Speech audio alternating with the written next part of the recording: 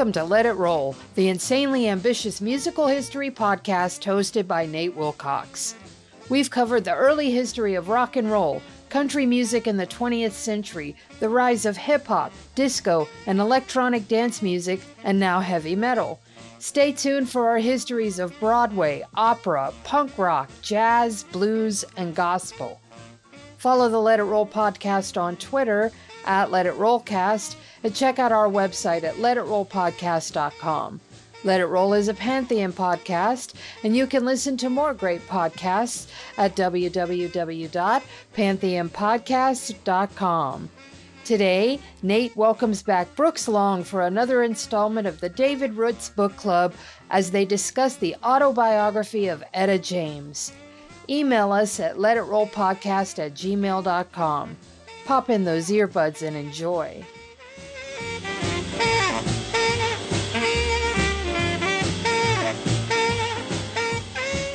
It's time to let it roll. I'm your host, Nate Wilcox, and today I'm joined by Brooks Long to continue our adventures in the David Roots Book Club. Today, we're going to be talking about his co-written autobiography of Etta James, Rage to Survive. Welcome, Brooks. Hey, glad to be back. Yeah, and so we've talked about Marvin, we've talked about Aretha, we've talked about Ray Charles, and now we're on to Etta James. And I would say she's not as big a mess as Marvin Gaye, but she's up there. She's pretty well up there, and it's it makes a lot of sense that they knew each other. I don't think they were hanging around each other much at the height of their issues, but it makes sense that they were in the same circles. It does indeed. And she knew everybody because she started young and she carried on performing. She pulled herself out of all her various troubles.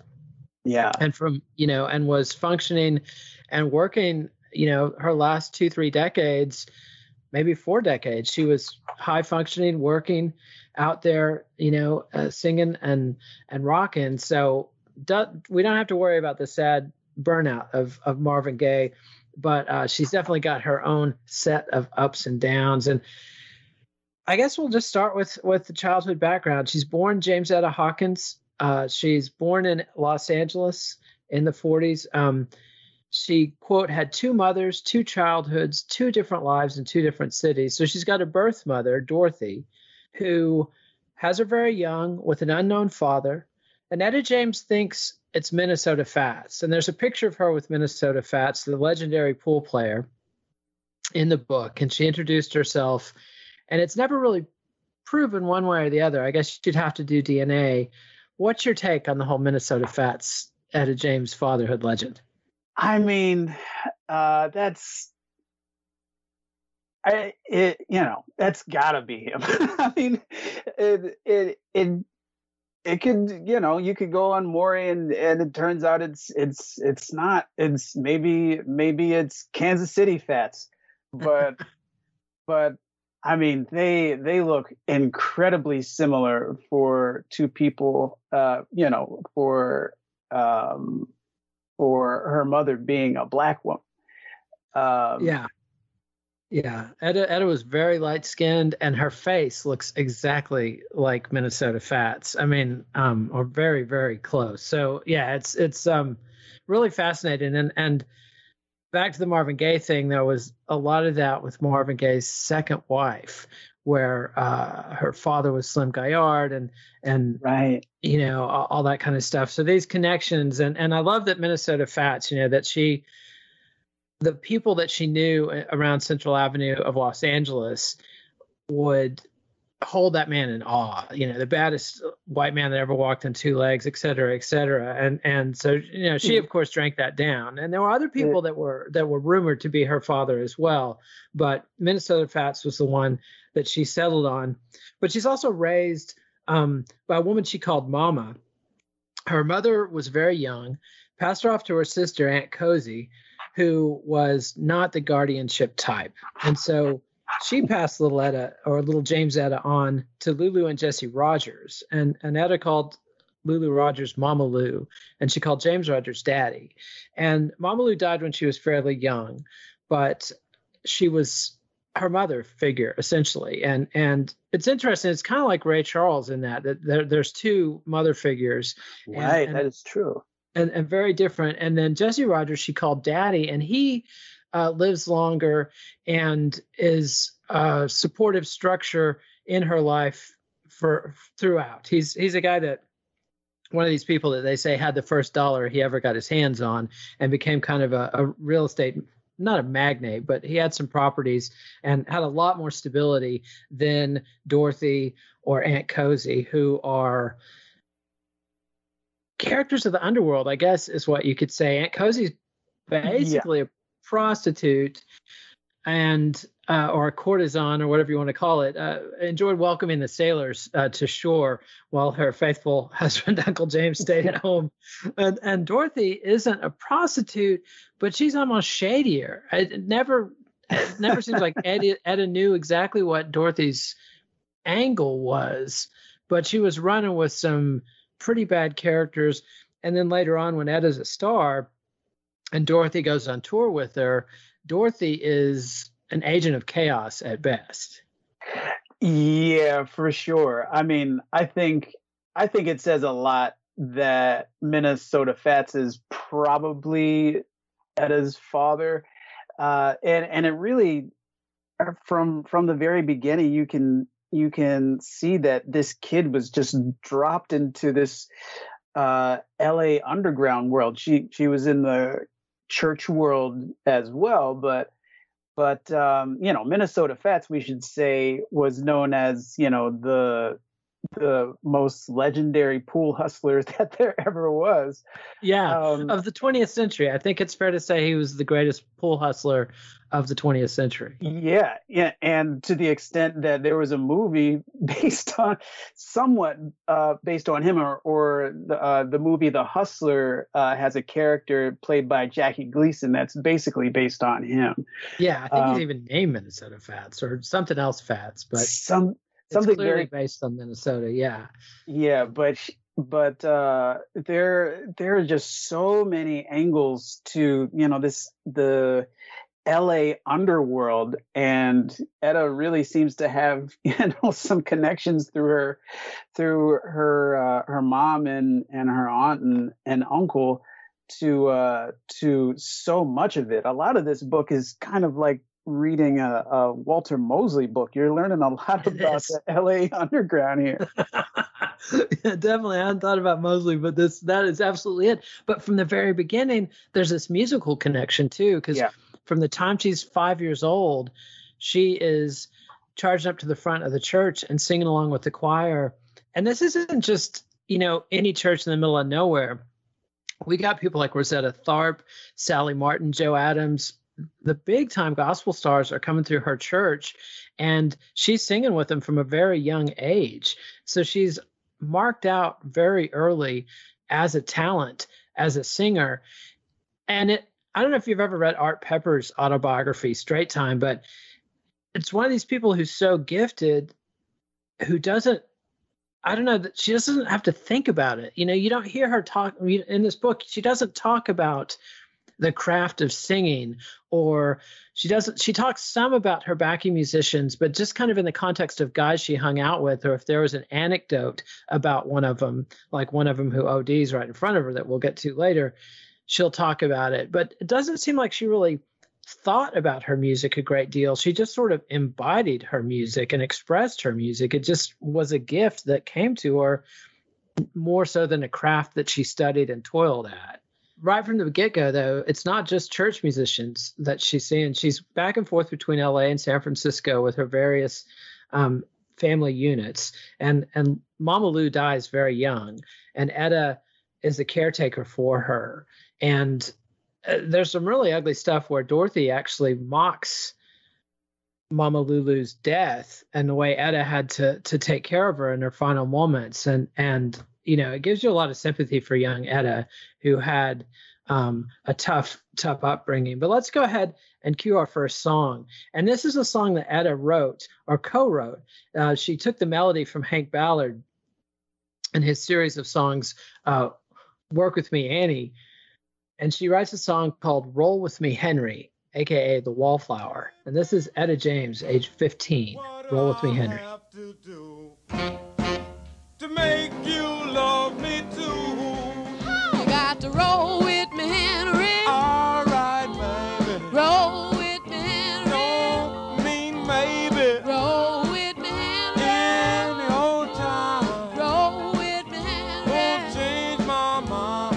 Roll with me, Henry. All right. You better roll it while the rolling is on. Roll on, roll on, roll on. While the cat's up. And that was young Etta James, who was renamed Etta James by the great band leader Johnny Otis when he discovered her and renamed her group The Peaches. So it's Etta James and The Peaches doing Roll With Me, Henry, aka the Wallflower, which this was a series of songs that Hank Ballard and the Midnighters had put out, or it's sort of an answer song to these songs that Hank Ballard had put out, which were considered very risque. These are the kinds of things that were actually sold under the counter at many record stores at the time, but they were big sellers.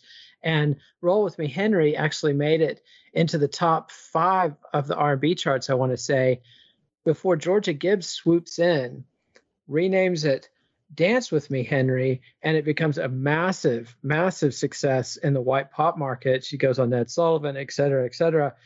And Georgia Gibbs, I don't want to demean the woman. I don't know anything about her, but she's kind of the Pat Boone, the female Pat Boone, and that whenever, many times in the early 50s, when somebody like Ruth Brown or Laverne Baker would have a hit song on the R&B charts, Georgia Gibbs would swoop in there from Columbia and just Bigfoot it all over the place, and also really suck the soul right out of the tune. Yeah, that was a marketing strategy. That wasn't just something that happened. And it, to be fair, there was lots of that from the very beginning of the recording industry and before. You just covered songs, and you did them in one style for this audience, and you did them another style for this audience, depending on what you thought that audience was comfortable with. But at this point in time, it was known and it was understood that there was this thing called rhythm and blues, and it was incredibly popular. And if you smooth it out, you can make it more acceptable to white teenagers that have a lot of disposable income at this time, and you can make a lot of money and forget about the original recording artist. The original recording artist, that you could make an incredibly strong argument that they're the more talented and certainly the more purposeful and passionate of the performers. Yeah, absolutely. Like, pop music starts out sheet music based, and at the beginning of the recording era, anytime you had a hit song, you would have several, maybe half a dozen people doing hit versions of that song. But by this time in the early 50s, it's more of a concerted strategy, and the big companies know exactly what they're doing. And it's fine if you're getting the publishing. If you're the songwriter and you're getting the money, Hank Williams made a lot of money off of Tony Bennett and others covering his songs. But young Etta was so young and naive that she's not getting the publishing. Johnny Otis put his name in there.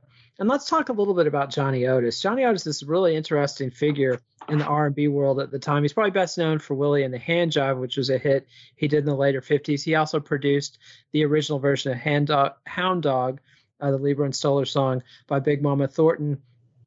But he's a Greek American, and he essentially passed as black, or converted into being black. He lived among black people. He played rhythm and blues. He identified as a black man. He married a black woman, raised black children. He wrote columns in the Los Angeles Black Paper. He had radio shows. He's very committed to being part of the African American community. And I don't ever know that he said, "I'm black," or tried to fake an identity, but he lived it. He was in the community. He's playing this music, and it's interesting because you and I actually, this is how we met. Because I had another guest, Josh Allen Freeman, and he said almost the very same thing that Etta said, which was that Johnny Otis was blacker than 90% of the black people on earth, and you wrote me and called me out that that's not really true. Even the, and this is your words, but this is how I think of it. Even the most bougie person, of African American descent, who's absolutely not interested in black culture, who's trying to be as white as possible, if they've got the black skin, they can't take it off. Whereas Johnny Otis could, when he needed to, say when he was touring the South with a group, and if some redneck was getting dangerous, which happens all the time. And Etta James has some multiple scary stories about gas station attendants pulling guns on him and dropping the N-bomb and really ugly, terrifying stuff. And Johnny Otis could play the white privilege card when he needed to. So that has permeated my head, that there's a difference between being hip, and I can see Johnny Otis being hipper than 90% of the people on earth, 90% of the black people in America, because he was this top flight musician and member of the community, but he was not black. Anyway, he discovers. Go ahead.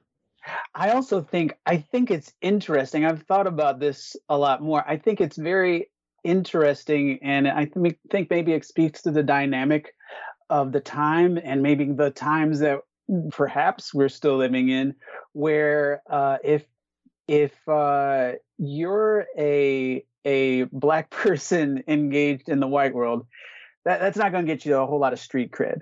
But if you're a white guy, at least in certain circles, that is engaged with in the black culture, that's a different thing. That's you have a certain air about you. There's a certain respectability, not just among blacks, but among whites or certain whites about you. You become legendary just because you're engaged in the black community. Yeah. I think that's interesting. But Johnny Otis is incredibly important. We probably, even with his privilege, we don't talk about him enough. And his son, Shuggie Otis, was a precursor to Prince. I think he's incredibly important. So is Shuggie. Yeah. Shuggie is really underrated. Did an album with Al Kooper when he was really young. And Johnny Otis has a pretty solid body of work. I'd compare him with somebody like Amos Milburn, that kind of pre-rock and roll R&B artist. And Willie and the Handjive has become, a undying classic. And anyway, he discovers young Etta, or one of her fellow band members in the Peaches, which wasn't called the Peaches yet, went out and met Johnny Otis and told him we had a singing group. They call Etta out of bed. She's 14 years old. They call her out of bed. She goes to this hotel room where all these musicians are. She doesn't want to sing. They finally get her to sing. She has to go in the bathroom to sing. Johnny Otis hears her and immediately wants to get her in the studio. He hears the song, originally Work With Me, Henry, that changed to Roll With Me, Henry, and changes the name of the Creolettes to the Peaches, changes James Etta's name. James Etta Hawkins becomes Etta James. And, Johnny Otis, if anybody can said to have created Etta James, it's Johnny Otis. He named her, he packaged her, he put her out on the road. And, it's one of these life stories that's just, she goes from this, I want to say waif. She's really got, after Mama Lou dies, she's got nobody really looking out for her. And suddenly she has a hit song and she's on the road touring with bands, and, kind of the rest is history from there. And that's one thing about Etta James, and we'll talk about this later. She's kind of got a reputation as this blues matriarch, but really she's a rock and roller first and then a soul singer second. And she definitely did a lot of blues numbers and did them really well. But to me, that's way down on her resume. But let's hear one more song. And this is At Last. This is from her Chess Records era. And this is one of the pop standards that Leonard Chess got her singing. And unlike so many other artists, Marvin Gaye and Aretha Franklin come to mind, who struggled when they tried to do pop standards, it really worked for Etta James and was part of the chess formula for getting her back on the charts. So this is Etta James doing At Last.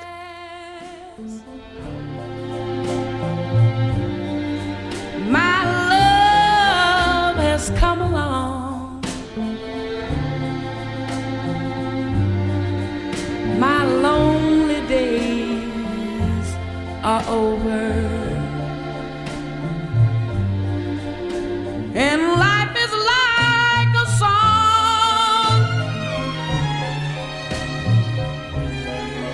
Oh, yeah, yeah, at last. And that was Etta James doing the pop standard At Last. And we kind of jumped ahead there to get her on chess because she starts out, she's on Modern Records, which is Right. the Bahari Brothers label. And she has 2 hits early on in the 50s, and that gets her on that circuit. And so much of this book is just full of great anecdotes about her singing and rocking with and partying with and working on the bus with just a ton of characters. If you're into this early R&B era, I mean, just everybody checks in. You got Little Willie John, of course, being the bad influence on the bus, as he always Not is. the only one. no, but he's always notable. But you got Sam Cooke in there.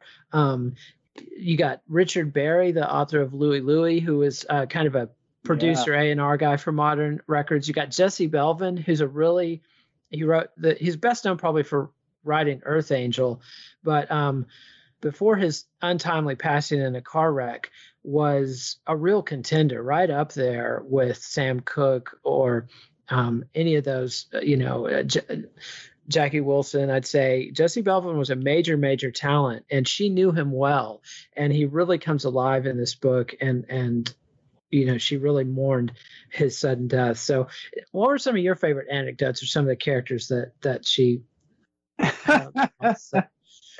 I'll tell you, this book, I really love this book, and I love all the anecdotes. It ain't for the choir. No, not a lot of church. There's some. There is a lot of church in there, but I mean, it's not for the saints. There's a lot of sinning going on. Absolutely, and some of the saints are the worst defenders. Yeah, that's very true. I can't help but think about she's talking about being a chauffeur for the Shirelles at this party that Little Richard and Little Willie John and all these people, or maybe Sugar Pie DeSanto, Bo Diddley with his movie camera, Bo Diddley with his movie camera, and lots of crazy things are happening that you wouldn't, things that. Yeah, I don't know whose idea it was to have Etta James chaperone. Anybody? Little Richard's in there.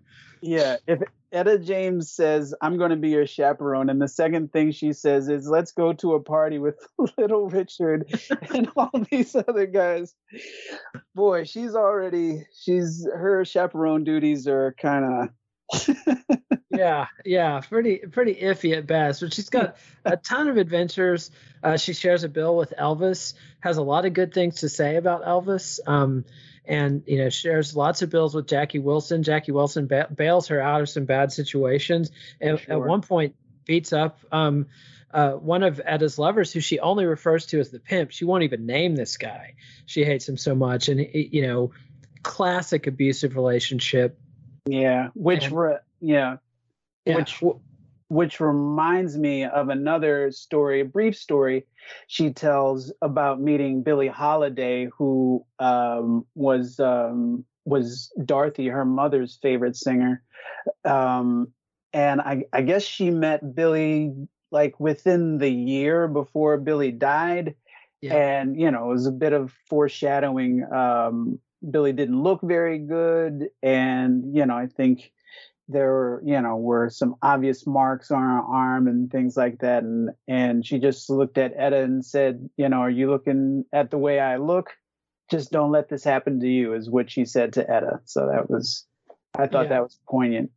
It definitely was. And Etta managed to pull up from the brink, but she pushed it really hard. And she has another classic encounter with Dinah Washington, who is kind of the queen at this point. And she's so excited when she sees Dinah Washington come in the club that she starts singing one of Dinah's signature numbers.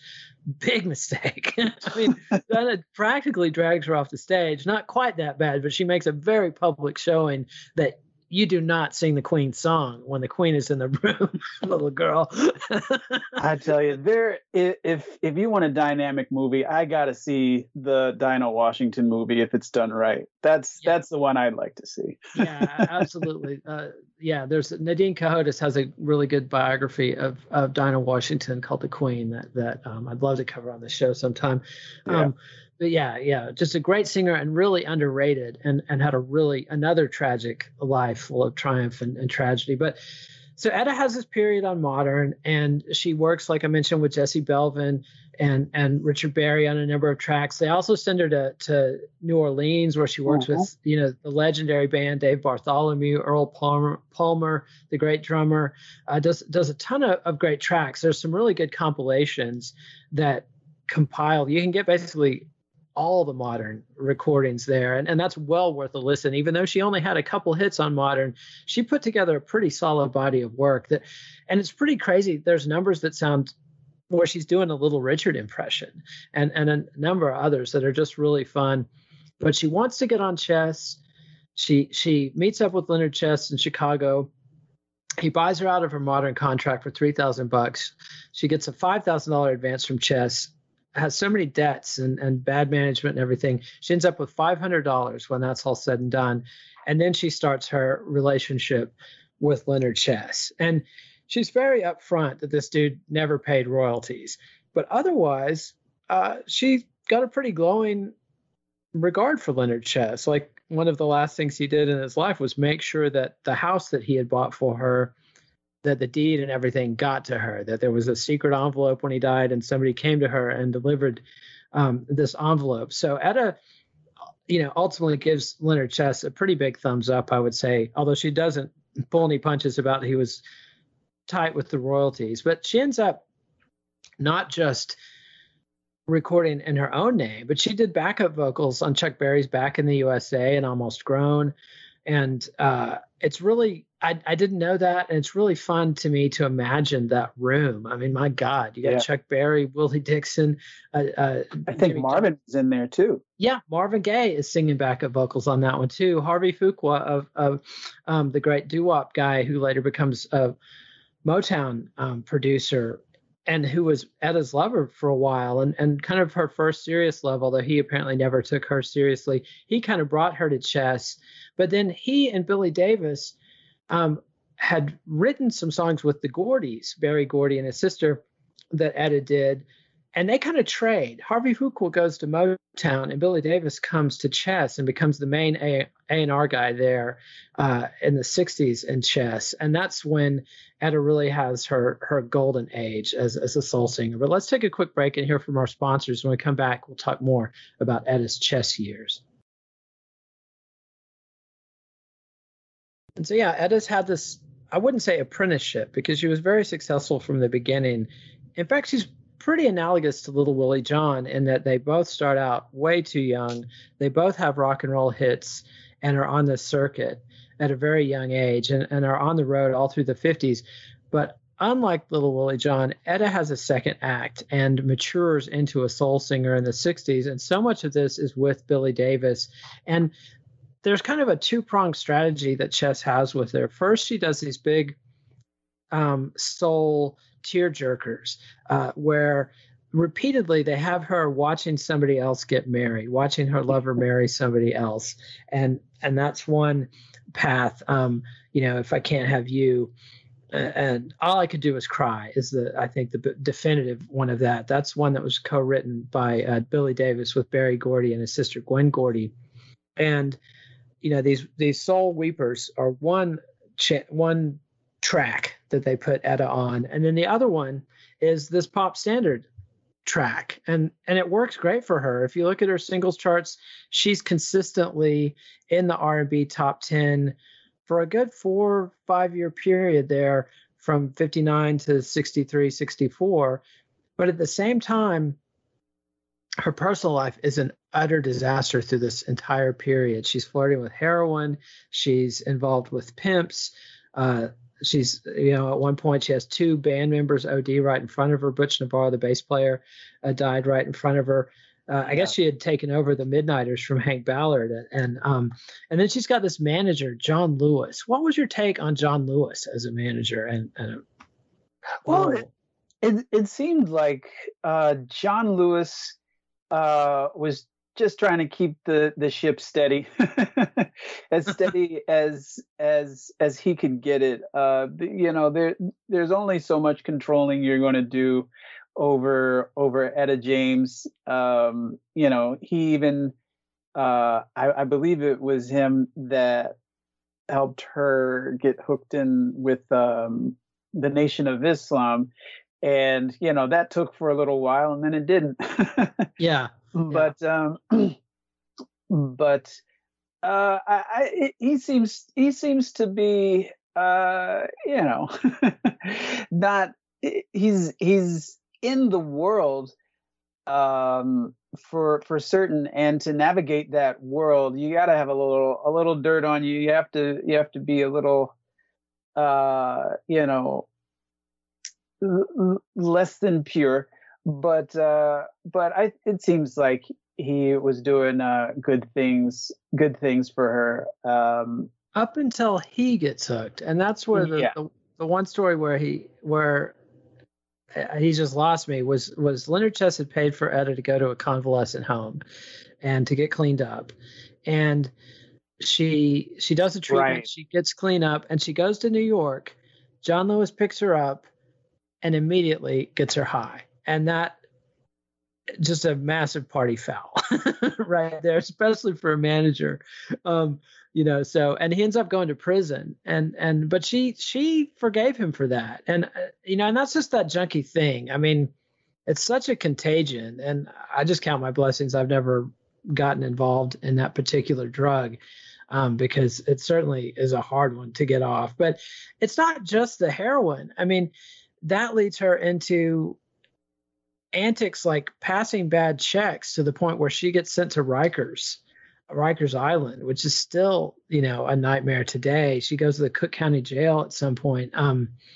Just is having this nighttime underworld life while she's making some of her best records. It's I don't know. It's hard for me to listen to those records and know that she was a junkie in full bloom of her addiction and still able to put out like that. It's incredible. It really is. And at the same time, I think there's a certain something that she's bringing to standards like At Last and Sunday Kind of Love, which I think it was Harvey Fuqua's idea to get all that going. But it's the mixing of the bitter with the sweet that I think follows Etta James. And I think people today, when we think of Etta James, I don't know, at her late part of her career, which we'll talk about, she's like this raw blues singer. But I think the really crucial thing about her is that she's always mixing sweetness in there. That's like a crucial thing about her. And she's, got all these,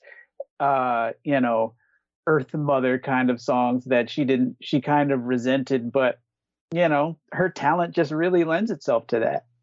Yeah, absolutely. And I thought a fair bit, and I went back and listened to some of Aretha's attempts at doing kind of the standards, and also Marvin Gaye's early stuff where he's trying to do the standards. And to me, it's like Etta's just raw flamethrower power.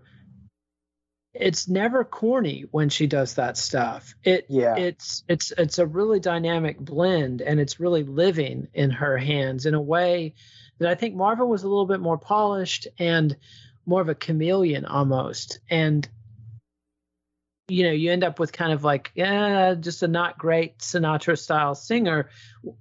when he needs to get into soul to really bring out the real Marvin. And same thing with Aretha. I think the further Aretha got from gospel, the more her power waned. I mean, she's still Aretha and it's still incredible, but I think if you listen to Etta James's versions of standards, it's easy to see why they were hits where Aretha Franklin's were not.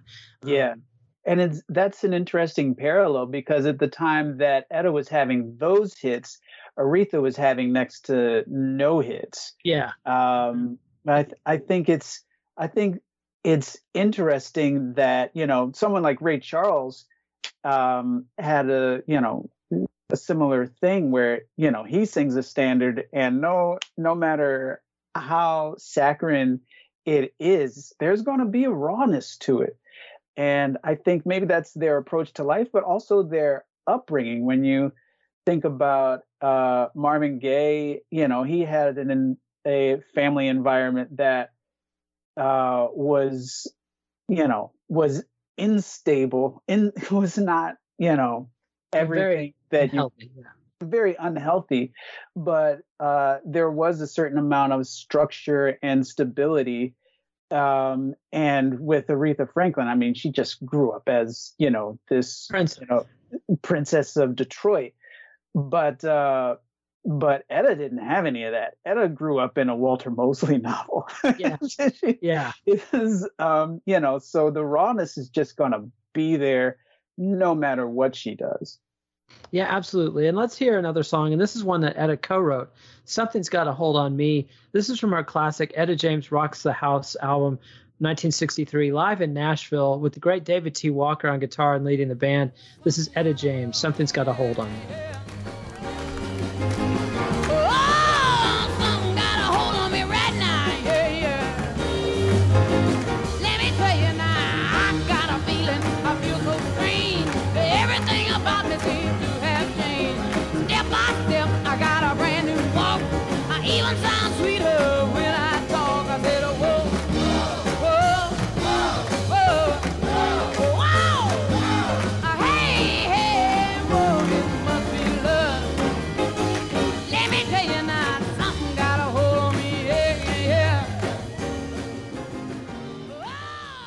And that was Etta James doing her own composition. Something's Got a Hold on Me from Etta James Rocks the House with David T. Walker leading the band. And this is this period when after James Brown does Live at the Apollo, which he had to, basically pull Sid Nathan's teeth out with a pair of pliers to get that record, had to pay for it himself to get that record out. Suddenly, every soul artist is doing live albums. Ike and Tina Turner must have done about 7. And Etta James Rocks the House is really a gem of that genre. And I was really kind of disappointed that she didn't talk about David T. Walker, because I'm a big fan of his.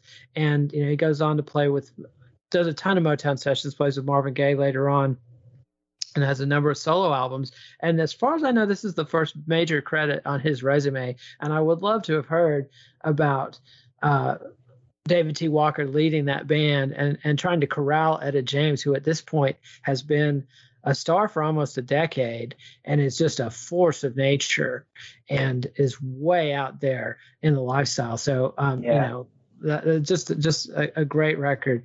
And she writes a number of songs, in this period, but she never really devoted herself to it. And if there's anything I would wish, if she, if we had an alternate universe, I would love to hear what Etta James could have done if she had really focused on her songwriting and her artistry as much as she focused on her lifestyle. But I'm just grateful to have what we have. For sure. Yeah. And great stuff. And she also got herself into trouble by assigning her writing credits to boyfriends. Billy Foster got a number of writing credits that Etta assigned him because she didn't want to pay taxes or had a tax issue. But, it comes back to haunt her, and she's very bitter about that whole thing. What's your take on this era, the early 60s chess era with Etta? Well, the early 60s, I think that would be considered her like classic era. And yeah, that's where a lot of the really iconic stuff comes from. And that stuff is great, and it is in the culture in a way that other things that she's up to, maybe minus, you can leave your hat on or something like that, aren't. I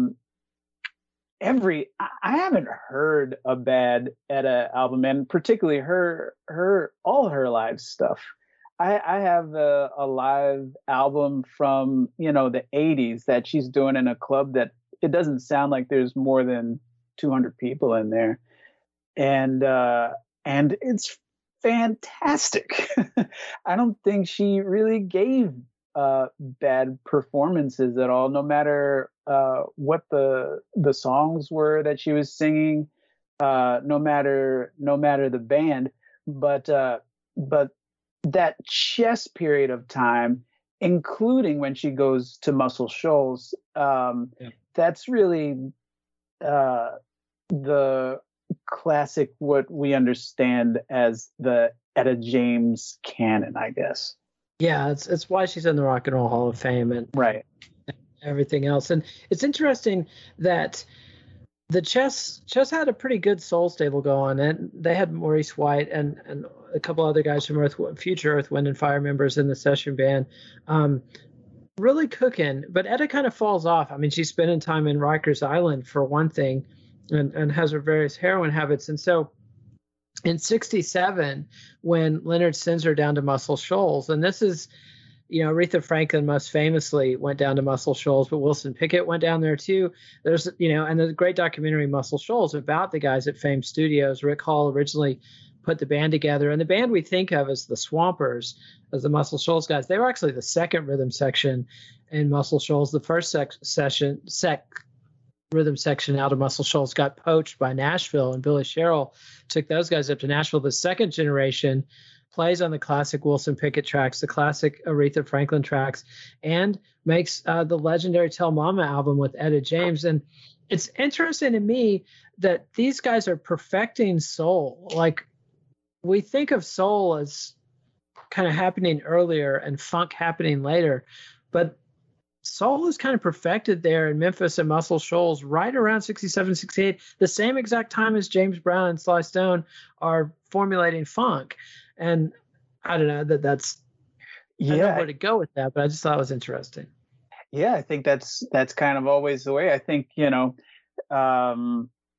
you could argue that Ellington was doing some of his most interesting stuff just as bebop was coming along. That's true. But the sound that we understand as like almost stereotypical soul music with like blasting horns and the big walking bass line, almost like skipping, strutting bass lines.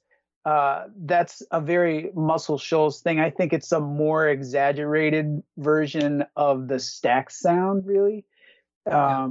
More into overdrive. Stax. No, they could really rock, but there's always this like sort of cool, laid back funkiness to it, where the Muscle Shoals guys are kind of straight ahead. And Tell Mama is as prototypical, archetypal as anything of that classic, almost stereotypical soul sound. Yeah, absolutely. And let's go ahead and hear it. This is Etta James doing Tell Mama with the Swampers. Want to love you and give you the world. Now you find that you've been misused. Talk to me, I'll do what you choose. I want you to tell Mama all about it. Tell Mama what you need. Tell Mama what you want, and I'll make everything all right. And that was Tell Mama from the Etta James album of the same title, cut in Muscle Shoals with Roger Hawkins and David Hood and Jimmy Johnson and Spooner Oldham and all those guys we now know as the Swampers. So a classic collision there. And that gives her a nice boost, but then she's like off to Alaska and spends some time in jail in Alaska. I mean, just cannot get out of her own way. and it's not like one of these artists where they're having a creative run, then they get into drugs and there's a downfall. She was a really high functioning addict because she cuts so much of this stuff. Her whole peak period, she's messing with heroin through this entire period, and a succession of boyfriends ranging from bad to awful, really. And it's just amazing that she was able to power through that, and apparently could show up to the studio stoned and deliver the goods. It's, I don't know how she did it, but I think. Yeah, I don't know anybody who was able to sustain that for quite as long as she did. Yeah, I mean, just a Keith Richards level constitution, but even Keith Richards has a fallow period when the heroin gets to him, and he takes away his creativity. Etta didn't really have that, but again, like I said, she also didn't really direct her career. And after Leonard Chess dies of a heart attack, she never really has anybody mentoring her or guiding her in the same way. Marshall Chess tries to step in, and she makes some attempts to emulate Sly Stone and attempts to keep up with Janis Joplin. And her comments on Janis Joplin were pretty interesting too, because she had seen and noticed a young Janis Joplin watching her shows in Texas and Oklahoma early on, and years later meets the Janis Joplin. And Janis Joplin has to introduce herself and explain, I was that kid. And I thought it was really touching what Etta James had to say about Janis Joplin, and how highly she regarded Janis Joplin and felt protective of Janis and wished she could have protected Janis from her demons, because Janis could not hang with the kind of substance abuse that Etta could, and it killed her at a very young age. No. Yeah. Go ahead. Yeah, I think I think we have this idea, this sort of stock idea, that there are these, white artists that screw over black musicians, and then there are the black musicians that are just endlessly upset about it. And, the reality that all of that is there and deserves to be there in almost all the cases, but it's more nuanced than that too. Janis would go out of her way to, let people know who she was influenced by. She said a lot about Etta James. I think that there's a lot of Esther Phillips in there too. But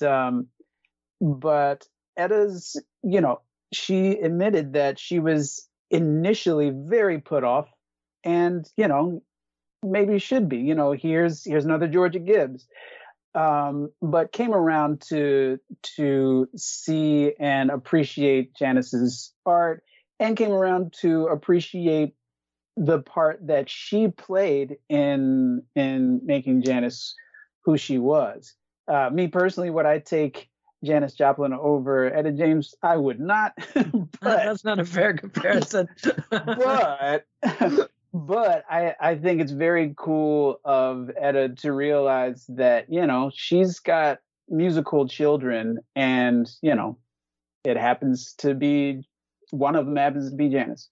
Yeah, absolutely. And she's also got some interesting anecdotes about Jimi Hendrix. She knew him back when he was playing with the Isley, even before he was playing with the Isley Brothers, called him Egg Foo Young because he loved Chinese food so much. And so she was very aware of what was going on in that period with Hendrix and Sly Stone and Janis Joplin and others, and does make a few albums trying to emulate that funk or rock direction in the early 70s. But I don't think they're pretty solid albums. I enjoyed going back and listening to them, but it doesn't compare with the stuff she had done previously. And then I don't know. Well, tell us. I mean, there's some good stuff on there. It's what I realized this week was you can only listen to one record at a time, and so whatever I'm listening to tends to be my favorite artist at that moment, because the memory of Etta James at her peak can't really compete with the Etta James from not quite her peak that you're hearing at the moment. So, stuff, yeah, that stuff was definitely not as popular. but I gotta say, I really enjoy those albums a lot. There's an album where she's covering a couple of Randy Newman songs. Yes. Yeah, it's just called Etta James. I think that's a really good album. It's definitely one I enjoyed listening to for sure. Yeah, go on. Yeah, I mean, she does, you can leave your hat on, and she does Sail Away, which I think it's really interesting which is a legendary song, and it's a song about, from the point of view of people being enslaved. The slave ship's a very dark song, and I think she owns it. I think she kind of claimed that song.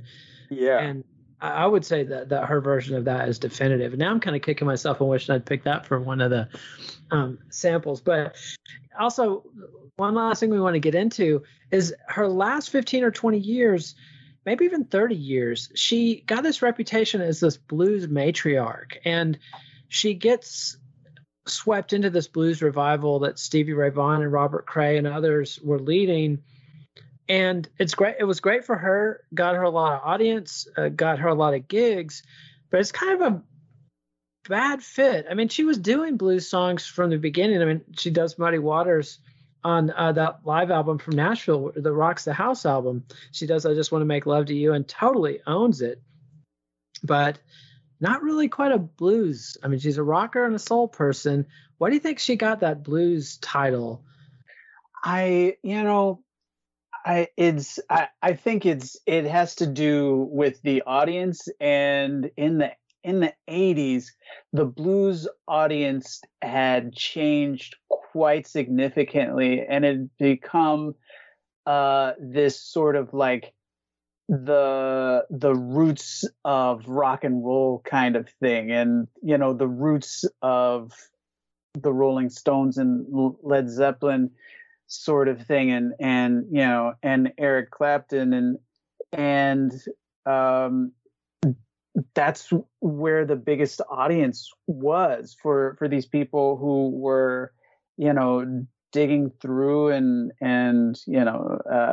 trying to find the roots and hailing them as the roots and not as what it is itself.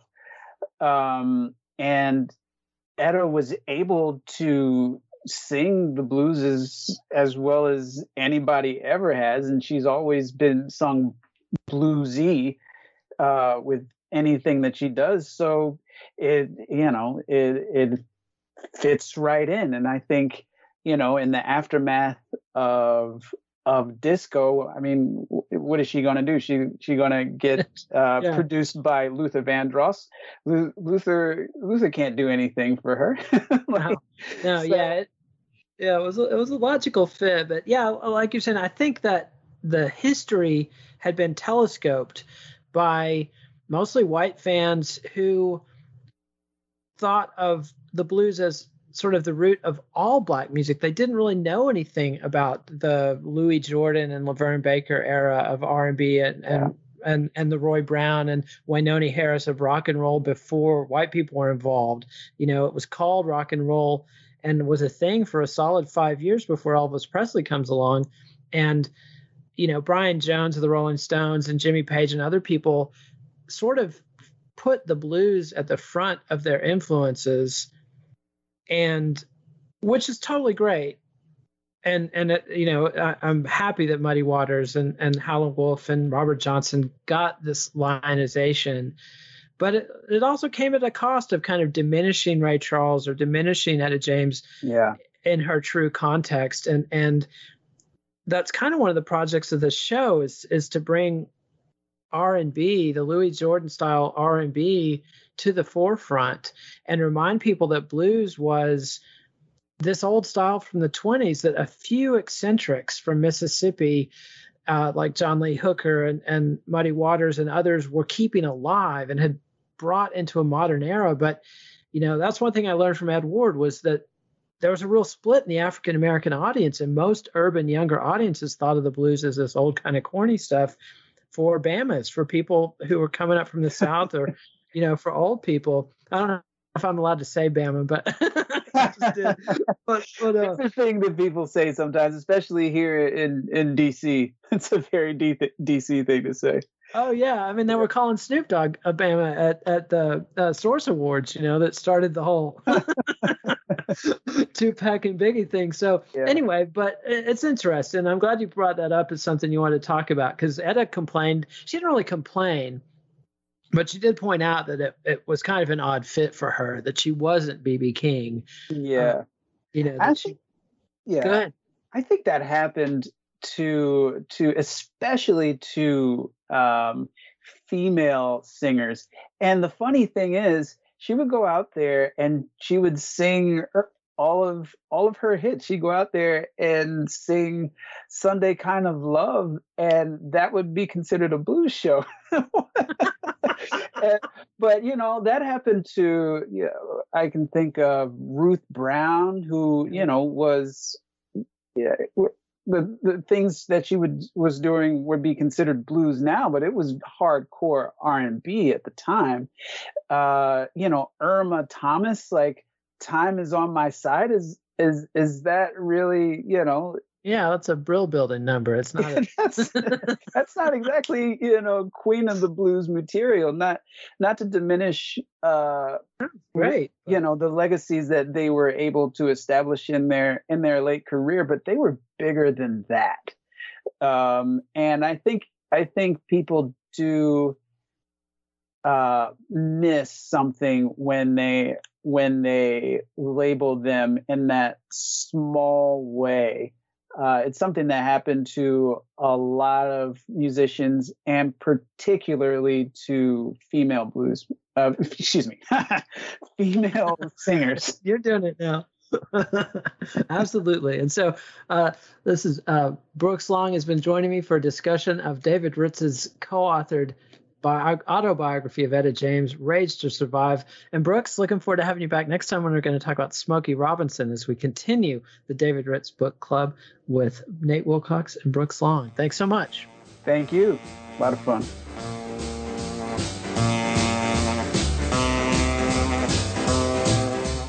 Follow the Let It Roll podcast on Twitter at Let It Rollcast, and check out our website at letitrollpodcast.com. Next week, Nate welcomes Gary Janelle to discuss Milton Brown, the father of Texas swing. Let It Roll is a Pantheon podcast, and you can listen to more great podcasts at www.pantheonpodcast.com.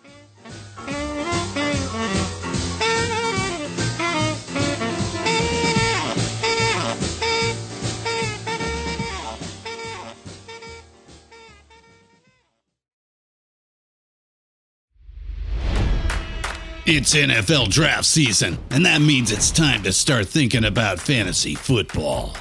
FantasyPoints.com features industry-leading experts and prognosticators using proprietary hand-charted data to help you score more fantasy points. FantasyPoints.com is the place to go for whatever kind of fantasy football you play. Whether you play fantasy football, daily fantasy sports, or do a little bit of everything, Fantasy Points has the meticulously researched content to guide you to victory. And why wait for the fall? Fantasy Points also covers the new spring football league, the UFL. Join the guru, John Hansen, Scott Barrett, Joe Dolan, and other massive names in the fantasy football universe with an exclusive offer. Use code Pantheon for 15% off any Fantasy Points package, including the all-in package, with access to every article, tool, and data nugget that Fantasy Points has to offer. That's FantasyPoints.com and code Pantheon for 15% off at Fantasy Points. FantasyPoints.com, code Pantheon. Score more fantasy points.